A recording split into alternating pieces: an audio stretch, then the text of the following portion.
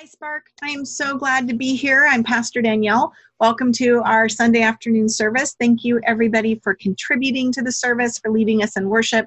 Thank you, dancers and singers and all the amazing team. We are so deeply grateful for you and grateful for the joy and hope and life that these services bring to each one of us on Sunday afternoons. So thank you for being here.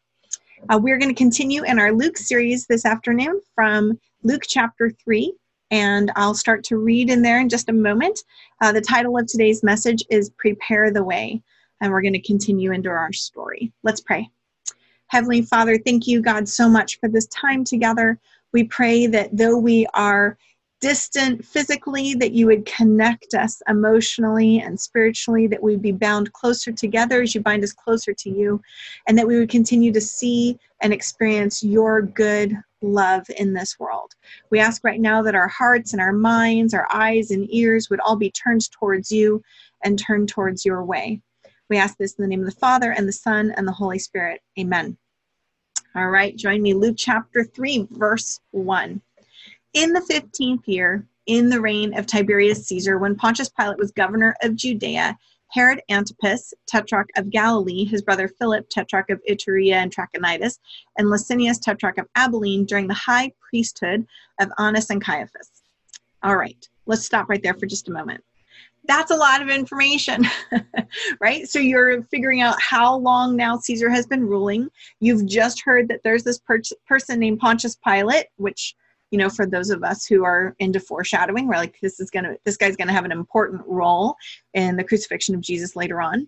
We are understanding now that Herod's sons, descendants of Herod, are now also ruling up in the Galilee, and Philip is there, you know, Lysanias, all of that, and Annas and Caiaphas are of the high priesthood. Now, they didn't rule concurrently. Luke just kind of gives us all that information at once and gives us sort of painting a picture of the leadership of the time, which is exactly what he wants us to do. He wants us to note that Rome is very ominous here in this moment, that the shadow of Rome is casting a long, heavy shadow.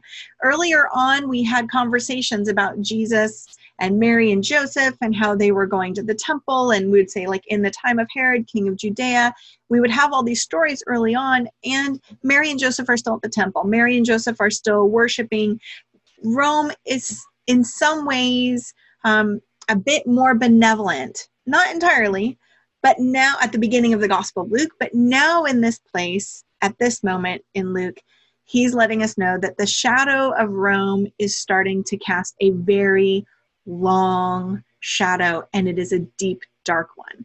That this contention, as we've had before when talking about Caesar versus Christ and these different ways, this is going to be a pressure point now for the rest of our gospel and for the rest of our Jesus story. You see, important for us to know is that earlier on, you know, at the very beginning, when Jesus was born, things were maybe not quite as bad, though not great. But at this point now, Tiberius Caesar, the Roman Empire, who's been ruling from 14 CE, after the time of Jesus, after his birth, to 37 CE, was a military genius. And he fought campaigns from Armenia to the Rhine to the Alps, the Swiss Alps, which meant that there was slavery, that there was conscription to the military, there was taxation and death for everyone who was conquered. And Tiberius Caesar was referred to by his own community as the saddest of men. He developed a reputation for killing anyone who challenged him, and that continued in the area of Judea as well. He exiled Jews from the city of Rome. So Jesus and his followers, and as Luke starts to tell us, he knows that all of his readers know the story. He's like, this is the guy that was in charge. About just 10 years before Jesus is starting his ministry, all Jews have been kicked out of Rome. They're not allowed to live there anymore.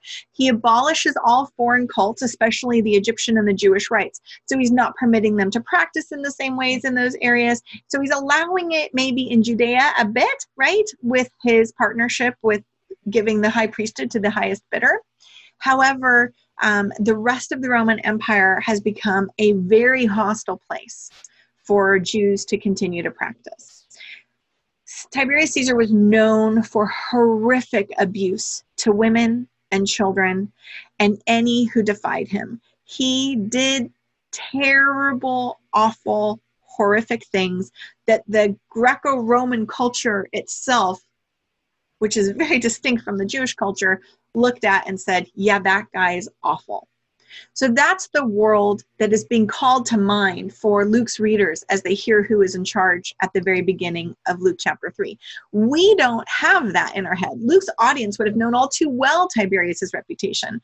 So by locating John the Baptizer and Jesus in the context of Tiberius, Pilate, Antipas, Luke reminds us of the shadow of death and injustice over the empire. Wherever you turned, Rome was there, and wherever you turned, their Pax Romana, the peaceful way, which was really just the brutality of the empire requiring law and order their own way, was everywhere you turned.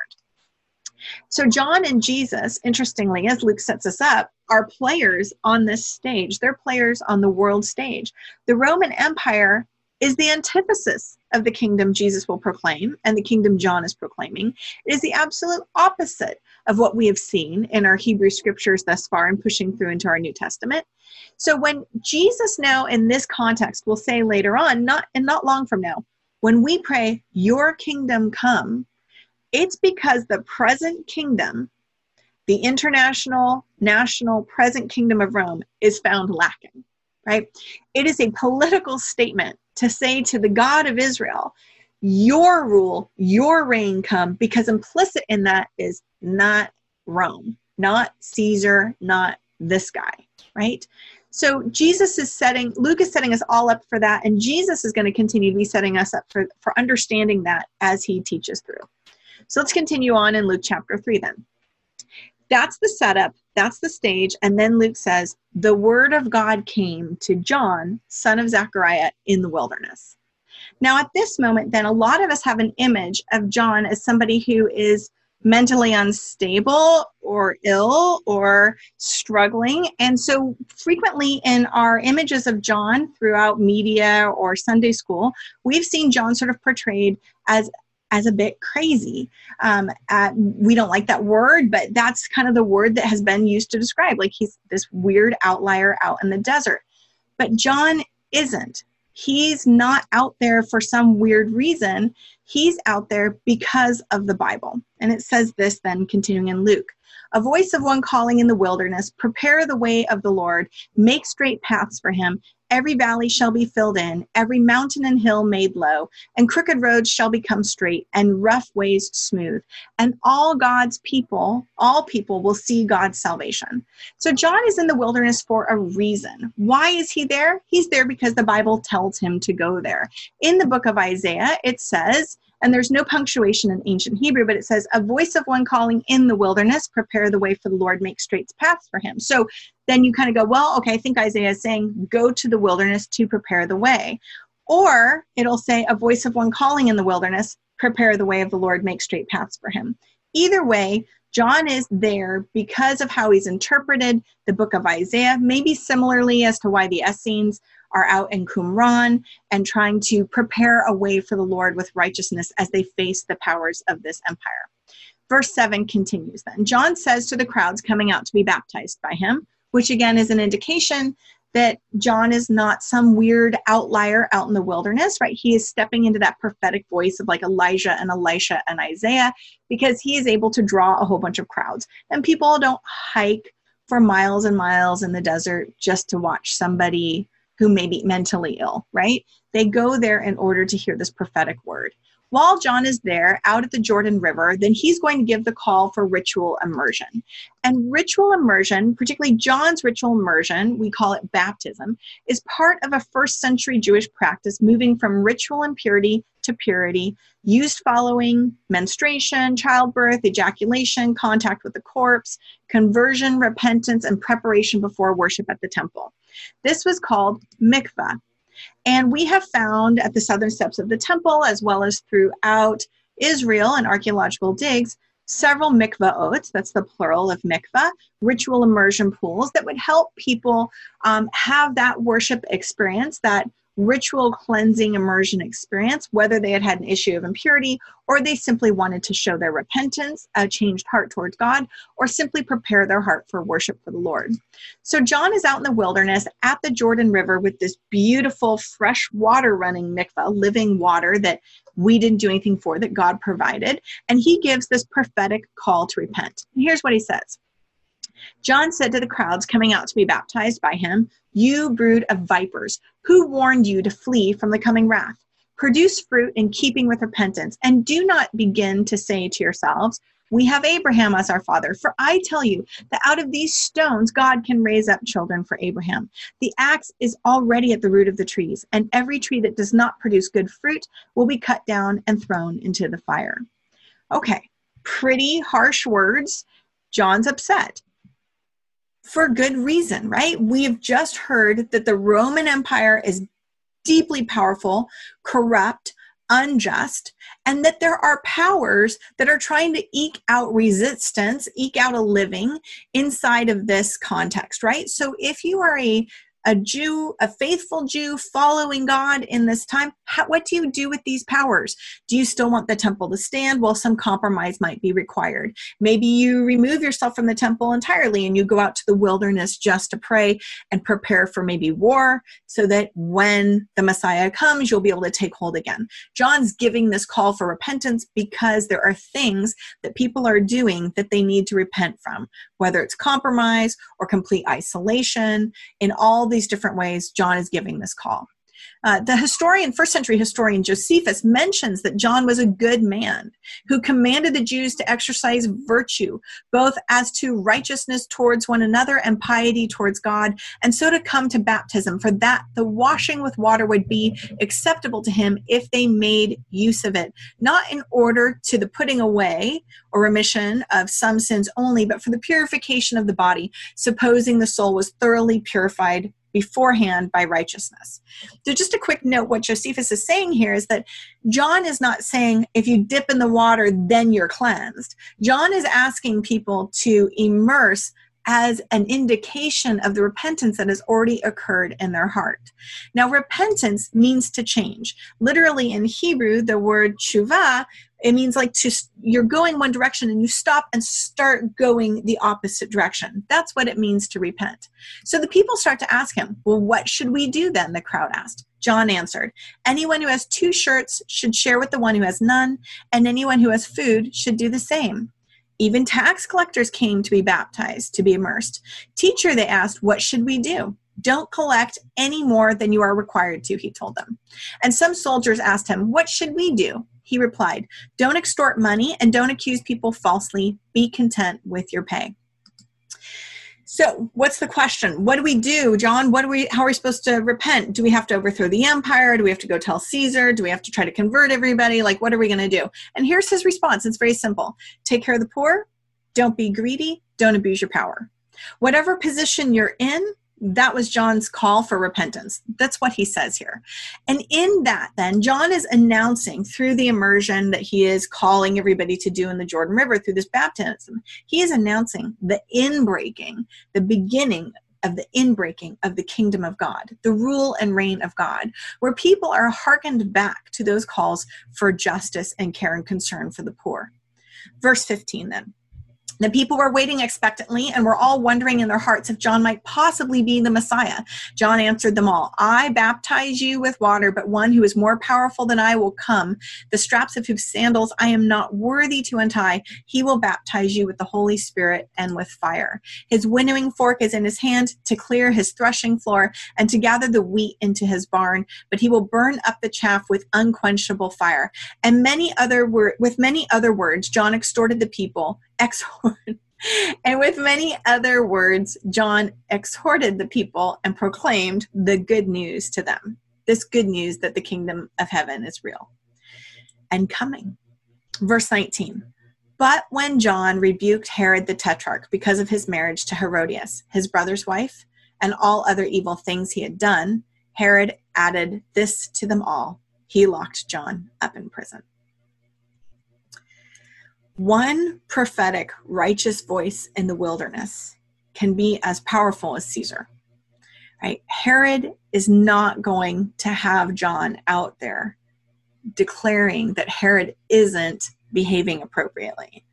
The Caesar of the day, the Roman Empire of the day, the powers of the day aren't going to be happy with his prophetic voices in the wilderness because they know that there is power behind those calls. And I think one of the questions that John is asking all of us, and John and through the Gospel of Luke, is, are we building for Caesar or for Jesus? Who are we trying to work for? What kind of world are we creating when we go about our business, whether we're part of the crowd or a tax collector or a soldier or just, your average citizen? What is it that we're doing, and how do we live out these values of God? Well, the first thing that John asked the crowd to do is to repent. To acknowledge the fact that we've been complicit in the systems of our day. We have been complicit in the evil of the empire. We have been complicit in the ways that we have ignored the poor, that we've been greedy, that we've abused our power. And John is asking us to acknowledge that and to repent, to stop doing what we're doing and to start going the other way. And he gives us very practical first steps for that. Now, this isn't all you have to do, right? He talks about how Jesus is coming and Jesus is going to teach us all of these other things. But this is the steps that he wants us to start with. Just repent.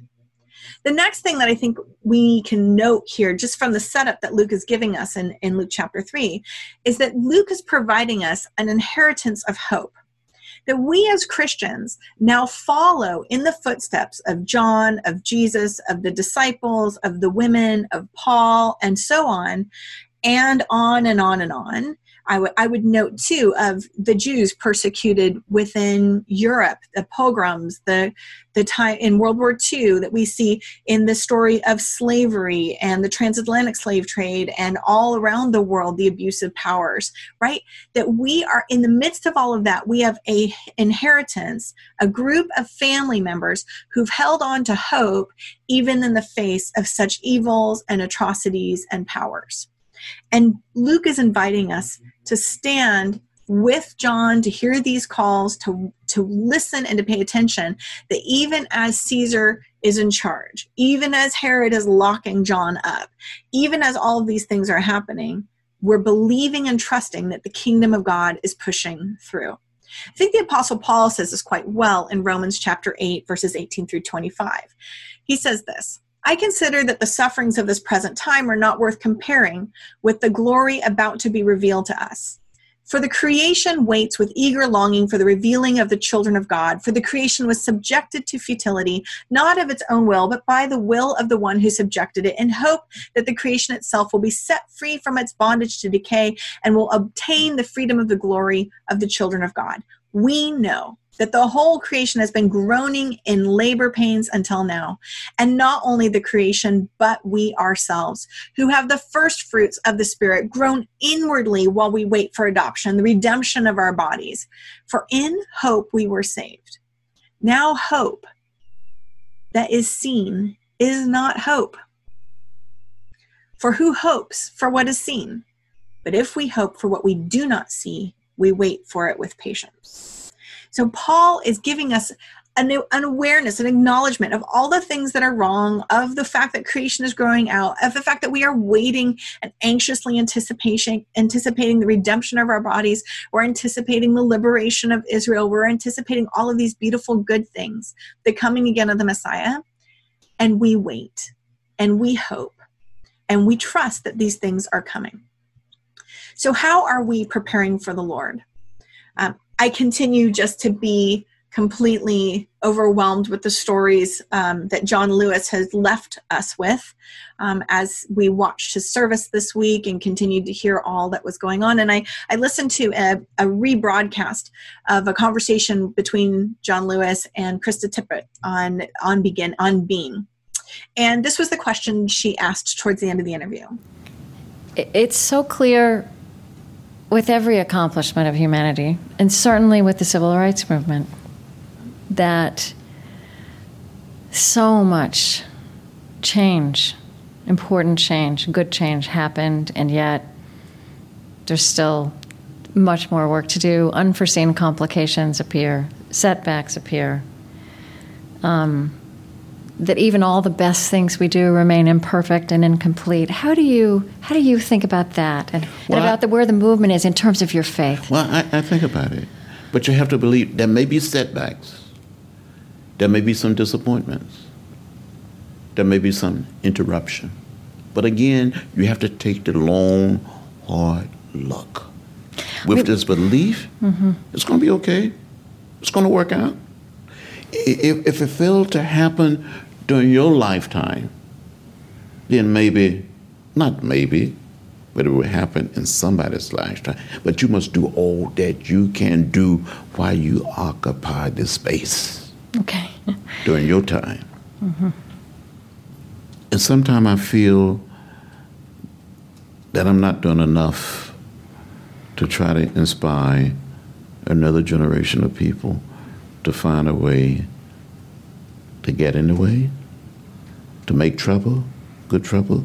I just make a little noise. I love this quote. The acknowledgement that much of what we hope for and look for may not happen in our lifetime, but that does not mean that we give up hope. It does not mean that we stop believing. It does not mean that we stop working, right? It is not our obligation to do all the work and to complete it, but it is our obligation to do some good work. And this is what John is calling the people to, and this is what Jesus will call to as well. So as we hear this voice of John in the midst of the powers of this Roman Empire, this empire of abuse and death and taxation and cruelty, we are invited to repent for any part that we've played in it. We're invited to prepare the way of the Lord, and we are invited to hope in the new kingdom that is breaking in. And every time we pray that prayer, your kingdom come, we are declaring hope that the kingdom of the Lord will break into this world. For the kingdom of God is advancing, breaking in, and we are invited. Amen. In the continuation of the declaration of that kingdom, we want to invite you to take communion with one another. Grab your juice or wine and some bread or a cracker and join us in our time of worship here at this song. For in the night in which he was betrayed, our Lord Jesus took the bread, blessed and broke it, giving it to his disciples, saying, "Take, eat. This is my body given for you. Do this in remembrance of me."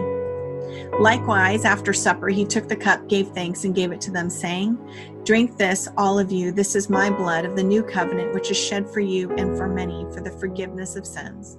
Do this as often as you drink it